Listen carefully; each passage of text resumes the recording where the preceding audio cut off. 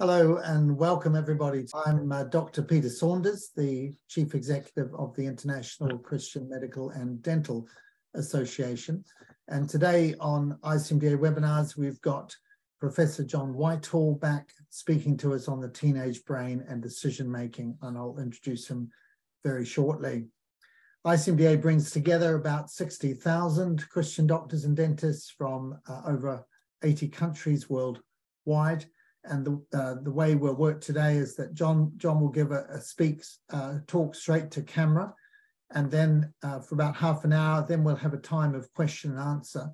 So it's my great pleasure to introduce John Whitehall again. Hi, John. John is an Australian paediatrician and a professor of child health at Western Sydney University. He's lived and worked in several countries and was, until recently, National Chair of Christian Medical and Dental Fellowship Australia, CMDFA, which is the ICMDA affiliate in that country.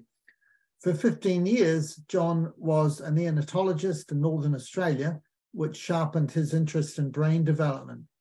And it was actually in 2016 at a physicians' meeting he was challenged by a presentation on affirmation therapy for gender dysphoric children, finding he could not accept assurances given that such psychological and hormonal intrusion into the brains of adolescents was safe and entirely reversible and based on appropriate consent.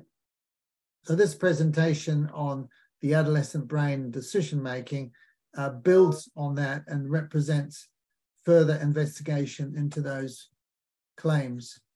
So John, it's a real pleasure to have you back here on ICMDA webinars. What time is it in Sydney at the moment? Oh, it's only 1 o'clock.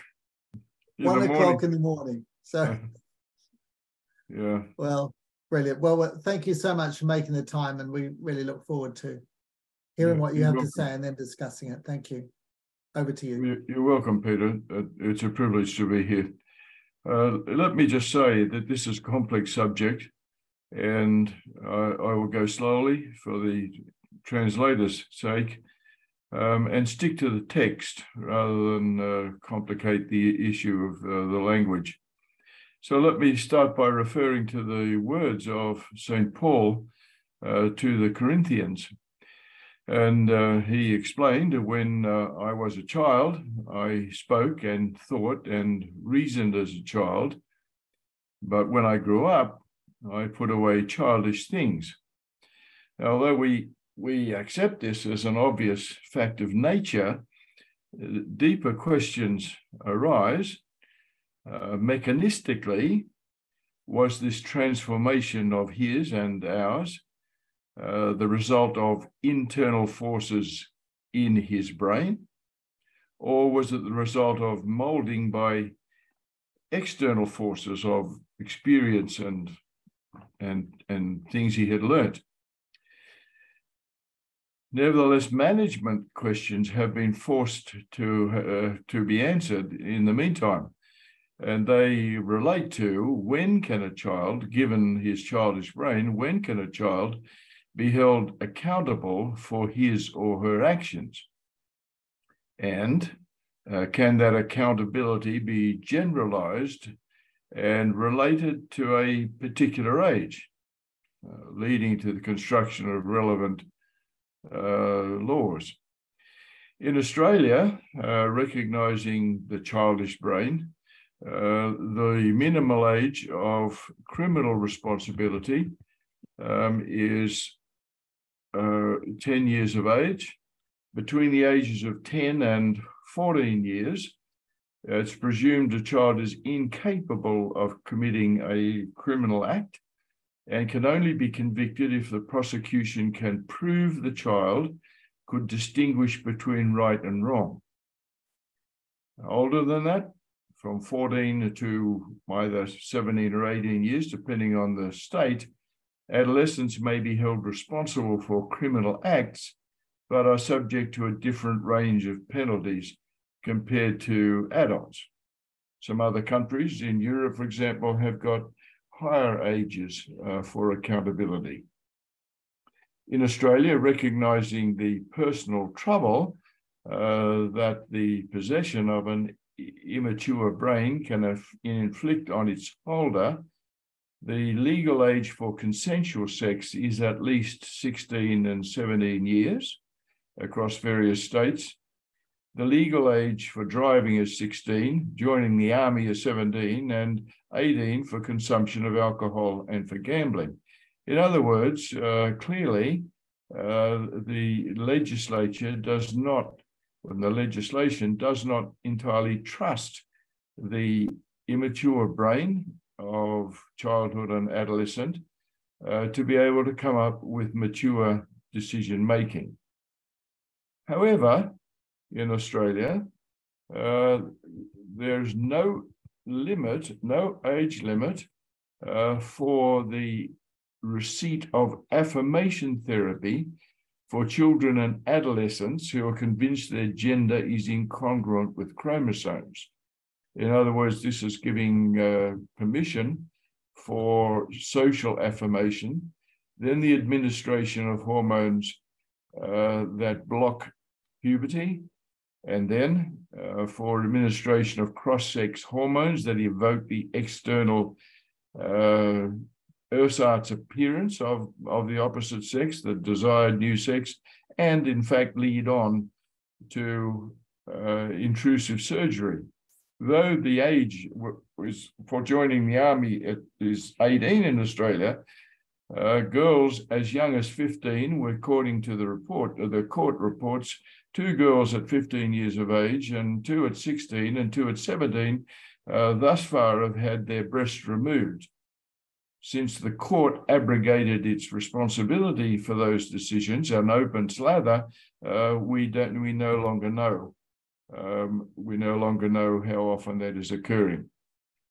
So there is no age limit to that, and as in the UK, credence is given to the possession of so-called Gillick competence, which is derived from a decision in the British House of Lords relating to the right of a minor to receive contraceptives. So Mrs. Gillick was protesting the practice of provision of contraceptives to her daughters under the age of 16, but the House concluded that the child's capacity increases as they approach maturity. In other words, the authority of a parent decreases as their child's capacity increases, and it ceases when the child is perceived or believed to have achieved a sufficient understanding and intelligence to enable him or her to understand what is proposed. So this is referred as Gillick competent or a mature minor. Getting back to the affirmation therapy here in Australia, the Australian Standards of Care and the treatment of guidelines of the Royal Children's Hospital in Melbourne have no age limits for the administration of blockers or cross-sex hormones. They argue in their standards of care that their administration is given in the best interests of the child, as decided by attending medical staff, with informed consent of parents or carers. Regarding cross-sex hormones, perhaps even more intrusive, they are given a so-called best interests of the adolescent with informed consent. So let's just go over this Gillick competence, because what we're going to do is look at recent findings in physiology to see whether it's reasonable to assume that the development of the teenage brain is in fact capable of making these decisions.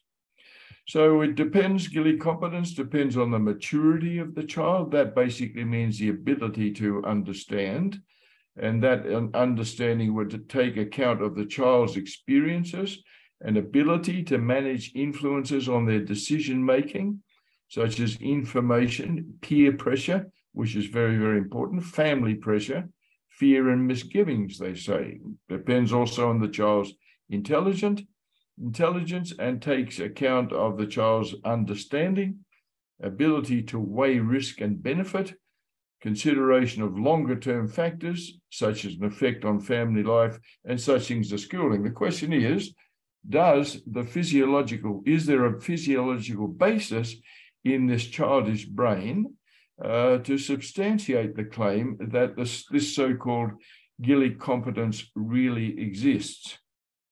Now, herein, research in recent decades in the functional development of the brain provides insight, and to my mind, casts much doubt.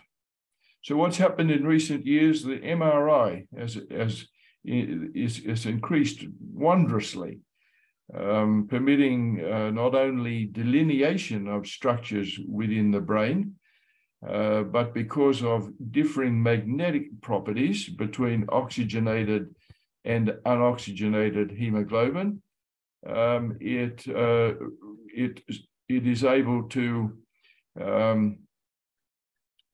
to interrogate, would be a word, the function that's happening, especially the connectivity between various parts of the brain, how they're talking to each other, crosstalk within the various centers within the brain, and also delineating, as we said, the size and the morphology of those subcenters. So thus, it has been found that while the brain reaches approximately 90% of its adult size by 6 years, nevertheless, it undergoes extensive remodeling from 12 years of age to young adulthood. This is the time when where St. Paul is moving from childish things to manhood things. These MRI interrogations have shown that each lobe undergoes changes in the composition of grey and white matter, in its connections with other lobes, as we've talked about, and its hormonal environment. And what's important for our argument, it does this in accordance with its own timeline. So what is the timeline? Well, the white matter increases, according to the MRI studies, in a roughly linear manner through childhood and adolescence in the major lobes, representing the wrapping by oligodendrocytes of the axons of neurons within the sheaths of myelin, permitting the transmission of message at speeds of up to 100 times those of unmyelinated axons. I tell you what, it's enough to make you believe in creation, quite frankly, all this stuff. Grey matter, reflecting neuronal content, is found in 2 locations, as you probably know, cortical on the outer side of the brain, or the subcortical deeper inside, which is essentially basal ganglia and the limbic system. Now, this is more complicated, the grey matter. From about 6 years of age, the cortical grey matter, that the most exterior one, follows an inverted U pattern, according to the reports, thickening in accordance with the size and complexity of neurons. In other words, as the neurons developed, the grey matter, the volume of the grey matter increased. But then that thinned after that in an inverted U fashion. The volume thinned or was reduced because of pruning of the various dendrites and other intercellular connections, and also for cells, brain cells, which were considered redundant, but it was no significant influence on the number of cells, number of neuron cells that were there. So many internal and external factors were subsequently shown to influence that pruning, from genetics to control it, to environmental exposure, including nutrition, toxin, drugs like marijuana, and hormones. And now we're getting very relevant now, especially those hormones involved in the stress reaction to adverse experiences in life. These are called attachment experiences, and reckoned to inflict upon the brain a pathological template of post-traumatic stress disorder that persists throughout life. Now, clearly, if the child had that, then their ability to move from childish things is going to be limited. In the subcortical grey matter of the limbic system, the basal ganglia, it's been more difficult for the investigators to quantitate it, but because of technical reasons. But as a whole, basal ganglia and the associated limbic system being integral to emotion, language, memory, and mediating higher cognitive functions and attention and affective states is very, very important to the way the child is going to think and what decision is being made as this then matures. With age, it's been found that the amygdala increased in size in males, while the hippocampus increased only in females. And these were presumably in response to the external effects of sex-specific hormones. How do I know that? Because gonadectomized female rats have been shown to have a lower density of spines, dendritic spines, and decreased number of fibers in the hippocampus. And this was alleviated by hormone replacement. So you can see that in this process of puberty, the sex hormones themselves are organizing and activating brain in accordance with the way it was all set out even before birth.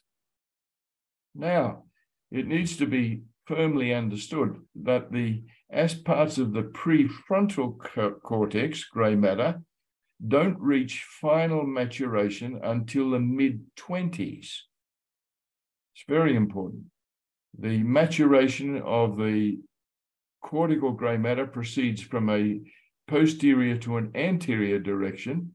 Therefore, motor and sensory function matures first, but this integrating thinking part, which is linked to and I'm quoting, the ability to inhibit impulses coming from the subcortical areas, the thalamus and the emotional centers. And this is the prefrontal part, weighs consequences of decisions and it prioritizes and strategizes programs for life. So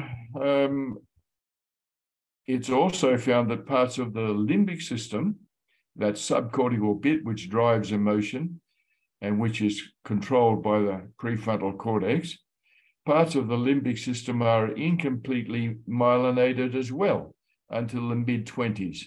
And in that process are incompletely connected to the frontal cortex. In other words, the emotional center of the limbic system is poorly connected to the judgment center in the prefrontal cortex. What does this lead to? Results in the likelihood, obviously, of decisions being made on emotional grounds, unmodified by judgment. Thus, and I'm quoting one of the authors of these studies, I'm quoting, thus, he says, executive function, that's the decision making, and emotional responses are not just less developed or different in teenagers. These two capacities are also less closely linked than in the typical adult brain. As a result, he says, a teen may intellectually understand an issue and emotionally have a response to that issue, but these two processes may occur in parallel rather than in dialogue. And he says, obviously, that emotional and executive functions must work together to bring about almost any kind of decision. That's fairly obvious. What the point of this is that the decision-making process is not linked to the driving emotional process. The decision-making process may understand the logic of the argument, but the emotional process supersedes it. In other words, giving permission, for example, to have your breasts removed, the girl may well understand the complications of having your breasts removed, the medical complications, but then she may still decide to do all this because of this emotional turmoil within her with regard to gender dysphoria. Another author there, he came up with different words, which is helpful actually. His name is Dieckma, and he emphasized this lack of concordance between cortical and subcortical centers. And he said that's between the cognitive control center, his words, of the prefrontal lobe, and the socio-emotional system of the limbic and paralimbic system. That's just what we've been talking about. He says the former tends to be consciously controlled, volitional, deliberate, reasoned, analytic, and reflective, requiring more, I'm quoting still, time and conscious effort, more time and conscious effort to come to the decision, rather than the social emotional system, which tends to involve rapid, automatic processing, often reactive, intuitive, unconscious, picking up patterns before the individual may be aware of them, and motivating behavior changes through feelings and autonomic responses. In other words, what we would recognize as a characteristic adolescent behavior.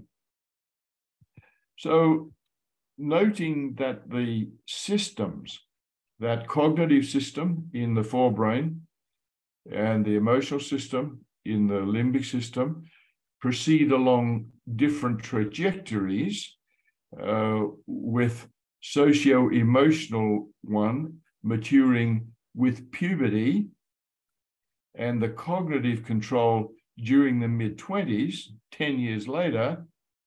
Dieckma, rather appropriately, talks about that it declares adolescents experience what may be called a prefrontal cortex deficit disorder. It's quite almost funny if it wasn't so serious.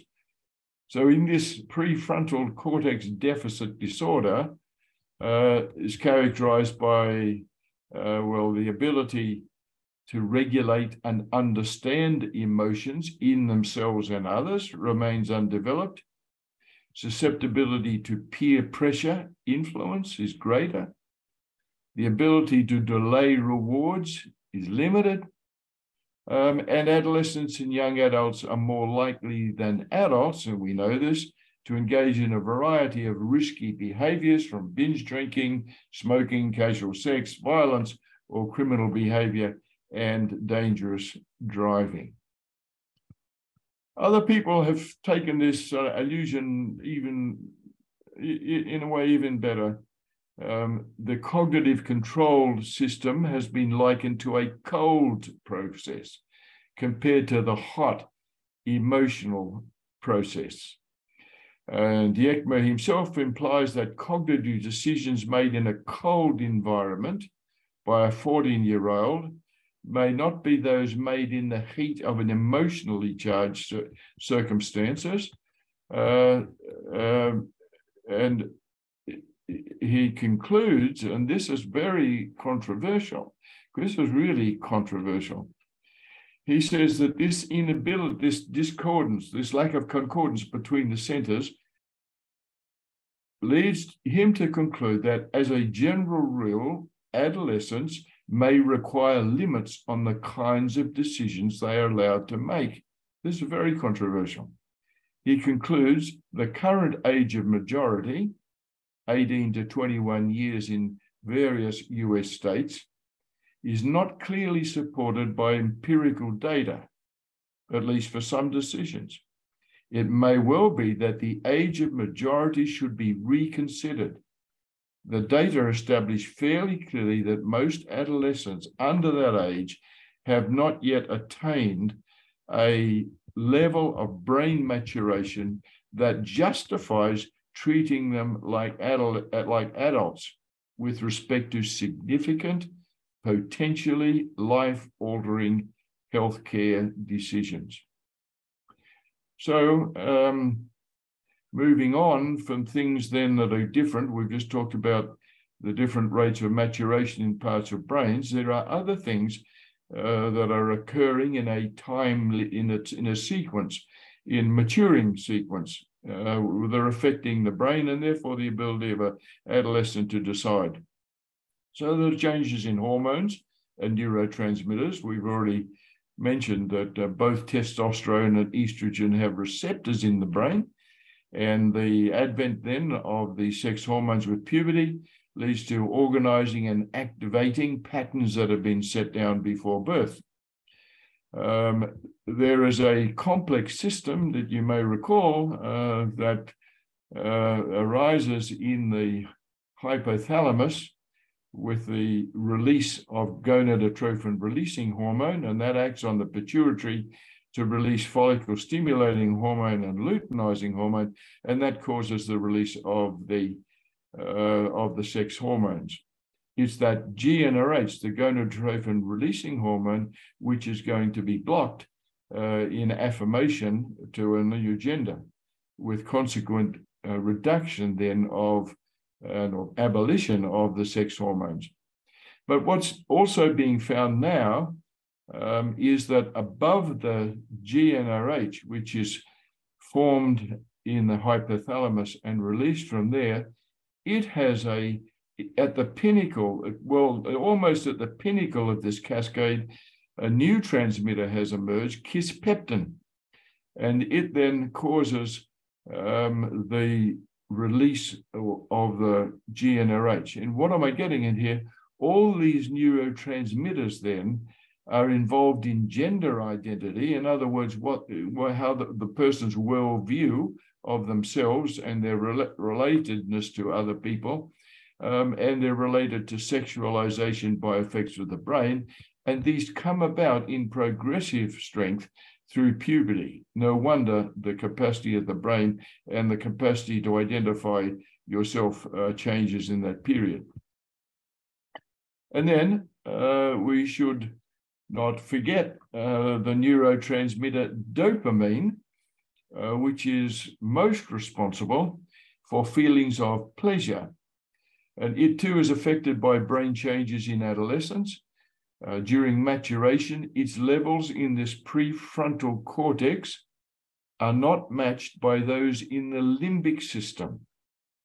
So this suggests that the adolescent requires more excitement, more stimulation to achieve the same level of pleasure as an adult, thus provoking risky behavior, or being the neurobiological basis for immature behavior.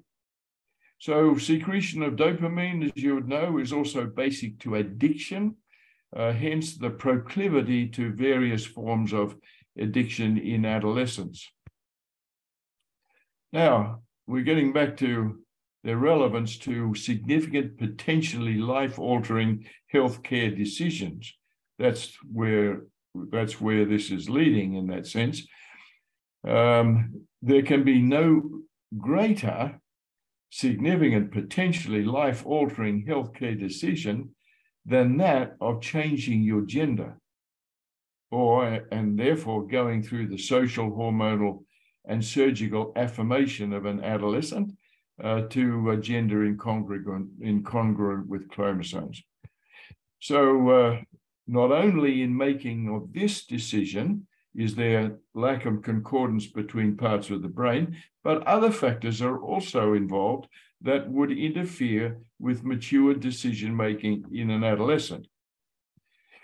The first, with regard to gender affirmation, is its known association with other neurodevelopmental comorbidities.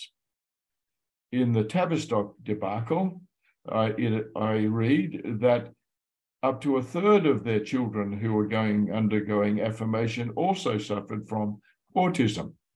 And we know that decision-making is impaired by that disordered brain underneath it that's associated with autism.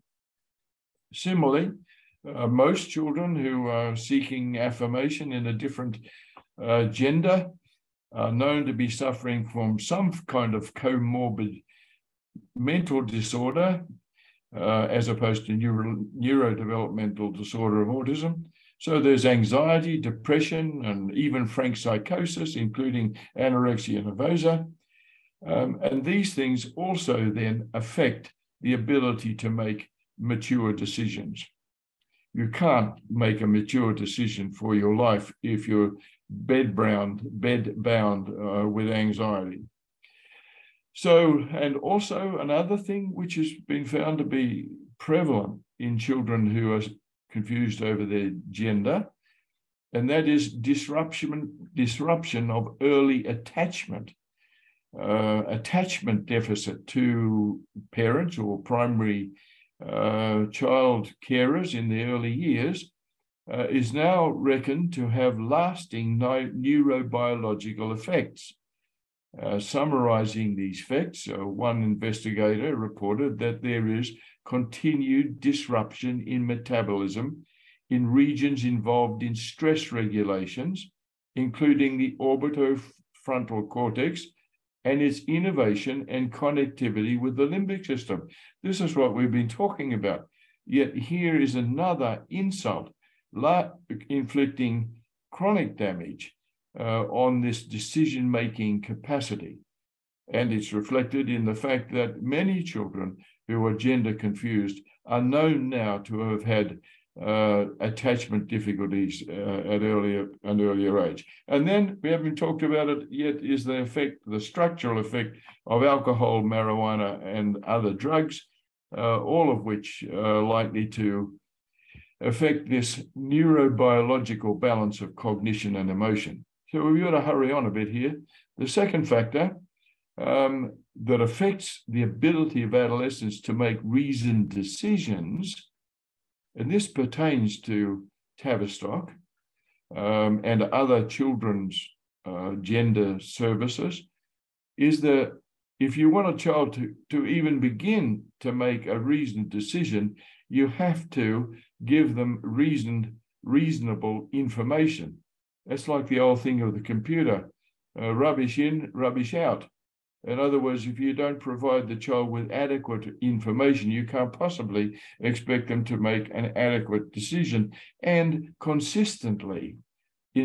For example, in the gender identity service based in Tavistock, is the sustained failure to acknowledge the proven side effects of blockers and cross-sections. I know that because I was provided with the information that is, or the lack of information that Tavistock was giving for people as part of a preparation or of a submission that I made to that court proceedings. So moving on for other factors, factors then, there's a third factor that would influence decision-making is the degree of peer pressure inflicted on an adolescent during the need for affirmation or whatever he was doing. Gender dysphoria is described as a social contagion, moving like an epidemic, a contagious business. But the peer pressure, once it is begun, appears to be so great that it is very difficult for the child to step off the escalator and proceeds from social affirmation to subsequent hormonal stages. Now, this pressure and the investigators on the effect of the limbic system brought all this out. This pressure includes peers, but often parents, certainly social media, now much legislation, for example, in Australia, and even pressure involved in public acceptance and promotion of aspects of gender dysphoria or the need for affirmation in Christian schools. The fourth factor is the blocking of the hormone GnRH near the apex of that cascade we were talking about. So animal studies conducted in Glasgow, for example, and other parts of the world have shown that if you block the GnRH, it leads to a morphological change, and in other words, a neurobiological change in the recipient. Sheep who were blocked in puberty showed that their limbic system, the morphology of the limbic system, was hypertrophied. And when they looked at the function of genes, they found that the function of many of the genes in the limbic system, this is the system that generates and controls emotion, memory, behavior, and so forth. The function of many of the genes was interrupted. What happened to the sheep? They were much more emotionally labile because it affected the limbic system and the hippocampus. Their spatial memory was interfered with. And because of the fearfulness, the emotional lability, there was a fearful preference for the familiar things in life rather than the novel. Now, how does this fit in with gender dysphoria? Because the familiar in a child who has undergone social affirmation is the acceptance socially of the new gender. That's the familiar. The concept of being able to change that for the novel idea of, well, hang on, I'm not really the girl that I thought I was because I've got testicles. That's a novel concept. And been shown this capacity, this preference for the familiar, has been shown in both sheep and rodents, for example. It gives a neurobiological basis for the imperfection of decision making.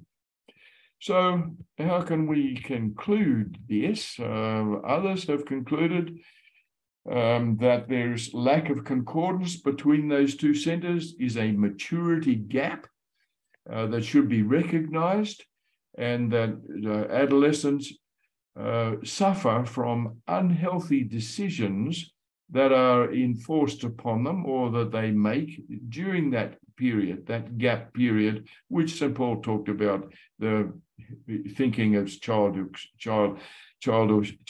things. But now in society, certainly in Australia, certain very strong forces empowered by legislation, and even, I can't help saying this, blessed by sections of our church, forces are allowed to be prevailing upon that gap that relate to the behavior of children. The prevailing doctrine in the Victorian state legislation declares no sexual behavior represents a weakness or a defect or certainly a sin. And it promises up to 10 years in jail for anyone attempting to change or suppress such appetites. So that the law is basically forcing sexual liberation, allowing what the Bible would consider unusual sexual practices. These things are exonerated, indeed encouraged by legislature, and are impinging upon children, in Australia at least, but I suspect elsewhere, in schools, where from kindergarten, children are exposed to skilled presentations that inform the child that is not necessarily the boy or the girl they thought they were, or was claimed that they were, and that sexuality and its practices should not be confined to a Judeo-Christian worldview, or even that the change of gender need to have parental approval. The state will provide the way for you. These messages are amplified on our media between advertisements for alcohol and gambling, and marijuana is declared medicinal by doctors' organizations. The thing is that the phenomenon that confronts us, at least in Australia, of these things, is that the messages of this kind of sexual liberation and so forth are not bringing liberation. According to a recent article or review in The Lancet, youth in the Western world, at least, is afflicted by mental disorder at an alarming and unprecedented rate for, according to the Lancet, for unknown reasons. So what's our challenge as Christians? Our challenge is the delivery of the message of the cross, along with its social restrictions, its need for control of the limbic system in order to preserve society in which everybody can benefit. And its message, its underlying message, that there is indeed a life worth living, and that there is no need to succumb to the quagmire of anxiety and depression and so forth, largely encouraged by messages from society impinging upon, in my opinion, the sensitive brain of an adolescent in that maturity gap, which then leads to imperfect decisions of identity and behavior.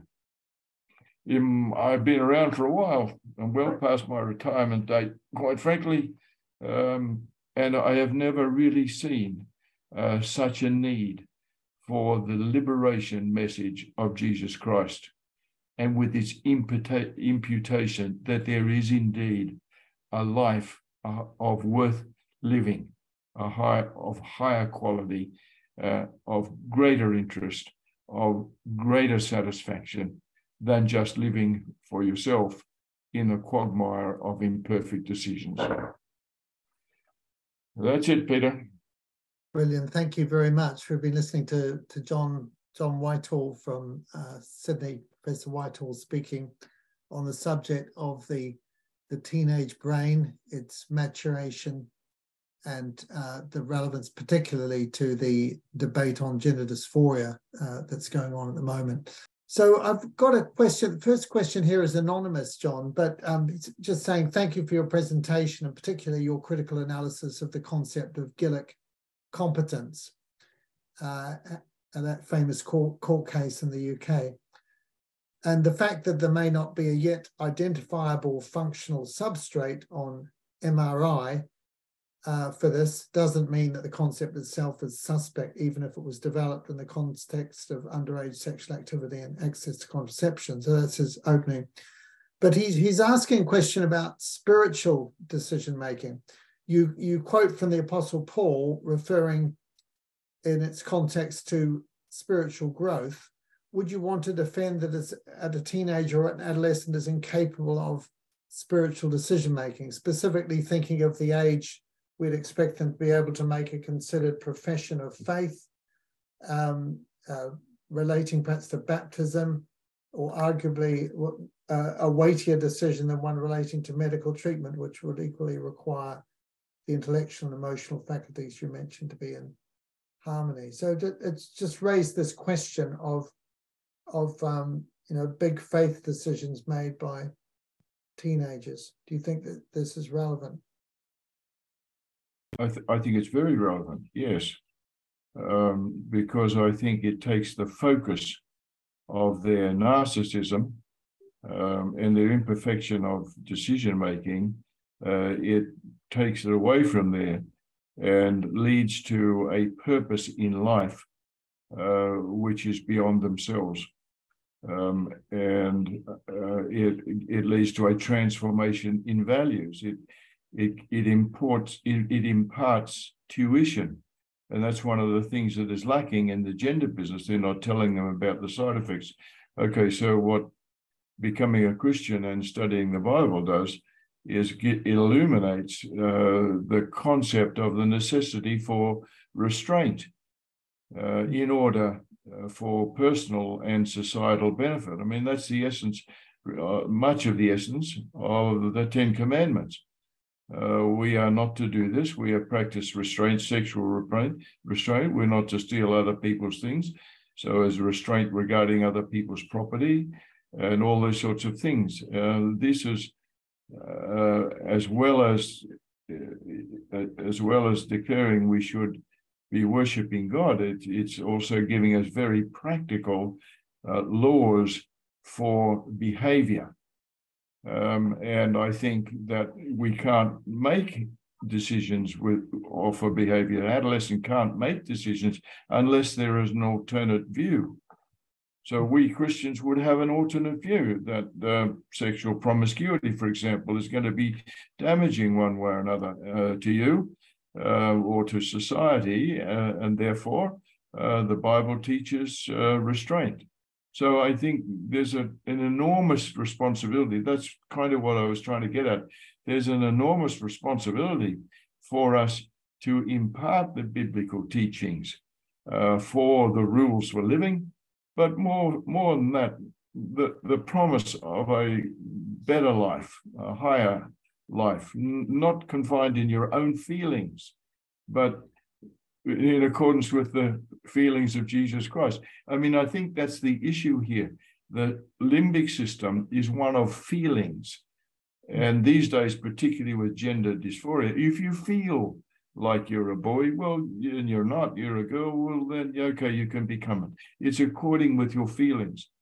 I think that the biblical teaching rescues us from focus on our own feelings and transports it into service for him and other people. Thank you. So Stephen Willing is asking here, according to research, the immature brain is also highly malleable. Would you care to comment on the significance of cerebral plasticity in this arena? They often say that neuroplasticity is related to the damaging effects of addiction, don't they? That by following certain thoughts and patterns of behavior, you can actually end up altering sometimes irreparably the structure of your brain in the future. But would you like to comment on neuroplasticity? No, well, when I was a lad, no one knew or believed in neuroplasticity. We believed in those days that if you were damaged, that was the end of it. But it has been shown, it has been demonstrated to exist. One of the roles of GnRH, which we block in order to change the gender, one of the roles of GnRH apparently is to encourage the generation of new nerve cells, new neurons, particularly perhaps in the hippocampus, which is associated then in the limbic system. So the physiotherapists believe in this, that if you use physiotherapy early, you can overcome strictures of some of the strictures of cerebral palsy. So yes, I am convinced that this works, and I am very astonished in general at the capacity of the human body to regenerate itself, and I'm optimistic that plasticity can occur in attachment syndromes, for example. Now, clearly, you need to be supporting the child and so forth. And you need to be imparting positive messages and positive love and support to get around that, to allow for a time of healing. But yes, I am optimistic about plasticity. Ultimately, there would be some degree beyond which improvement couldn't occur, but we haven't established that yet. John, you've made an incredibly good case for the potential for both puberty blockers and sex hormones to alter the development of the brain. Are there any longer term studies yet to show adverse effects from the use of puberty blockers and cross-sex hormones in treating gender dysphoria, or is it still early days?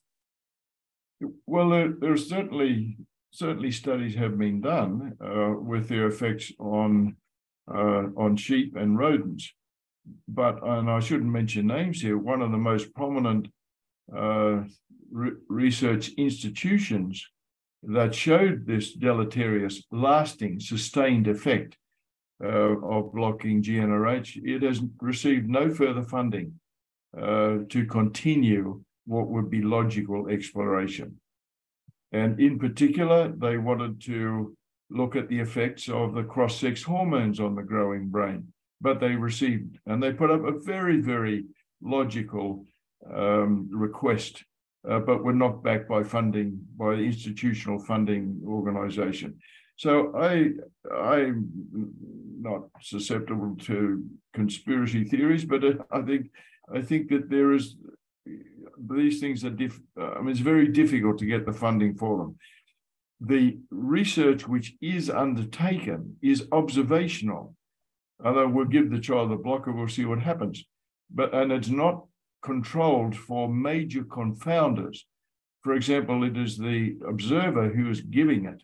The observer's career depends upon a good result.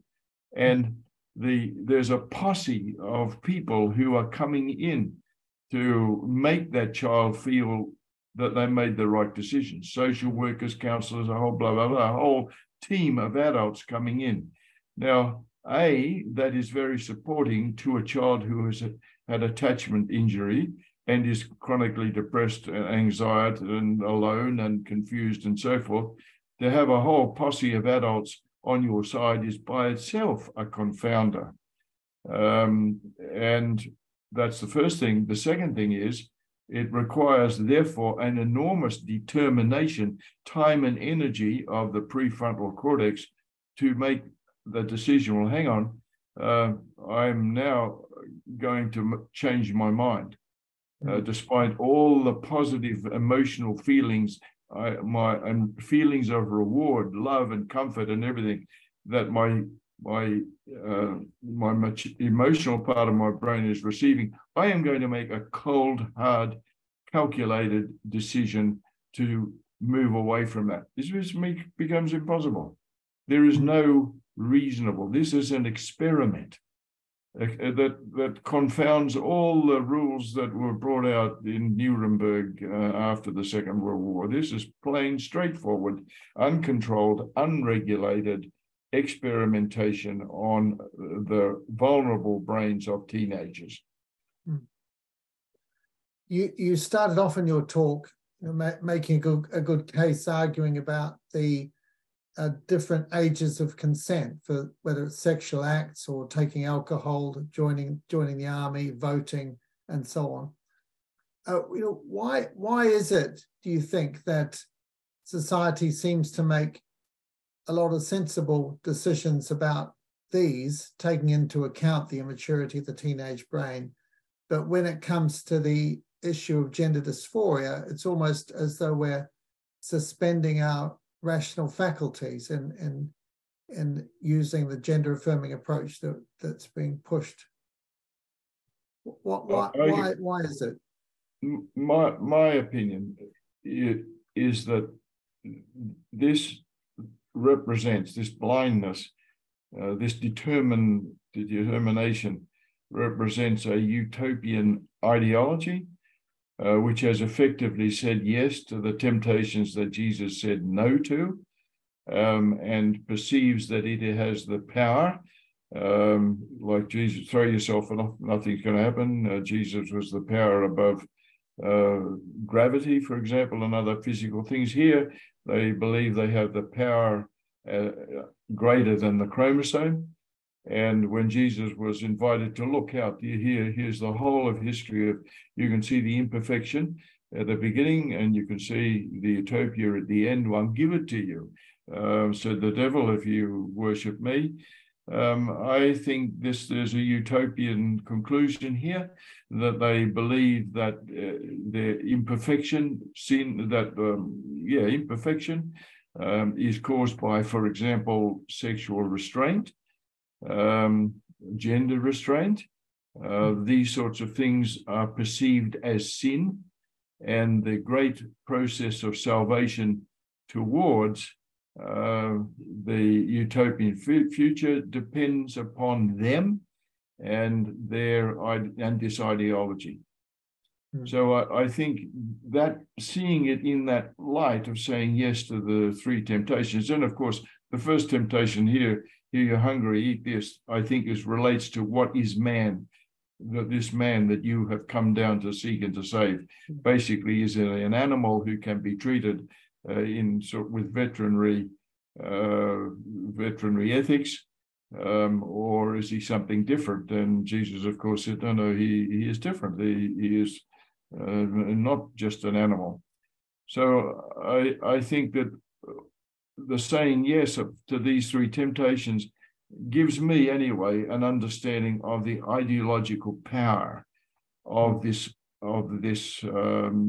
force, and that's allowed it to prevail one way or another. It's a contagious power through legislation in many countries, and unfortunately, seeping into churches. John, thank you so much. And sadly, we've run out of time. Now, there are lots of other questions I would have liked to put to you. But thank you so much for your time and for opening this up to us in such an accessible way. And we look forward to seeing you again soon on ICMDA webinars. God bless you.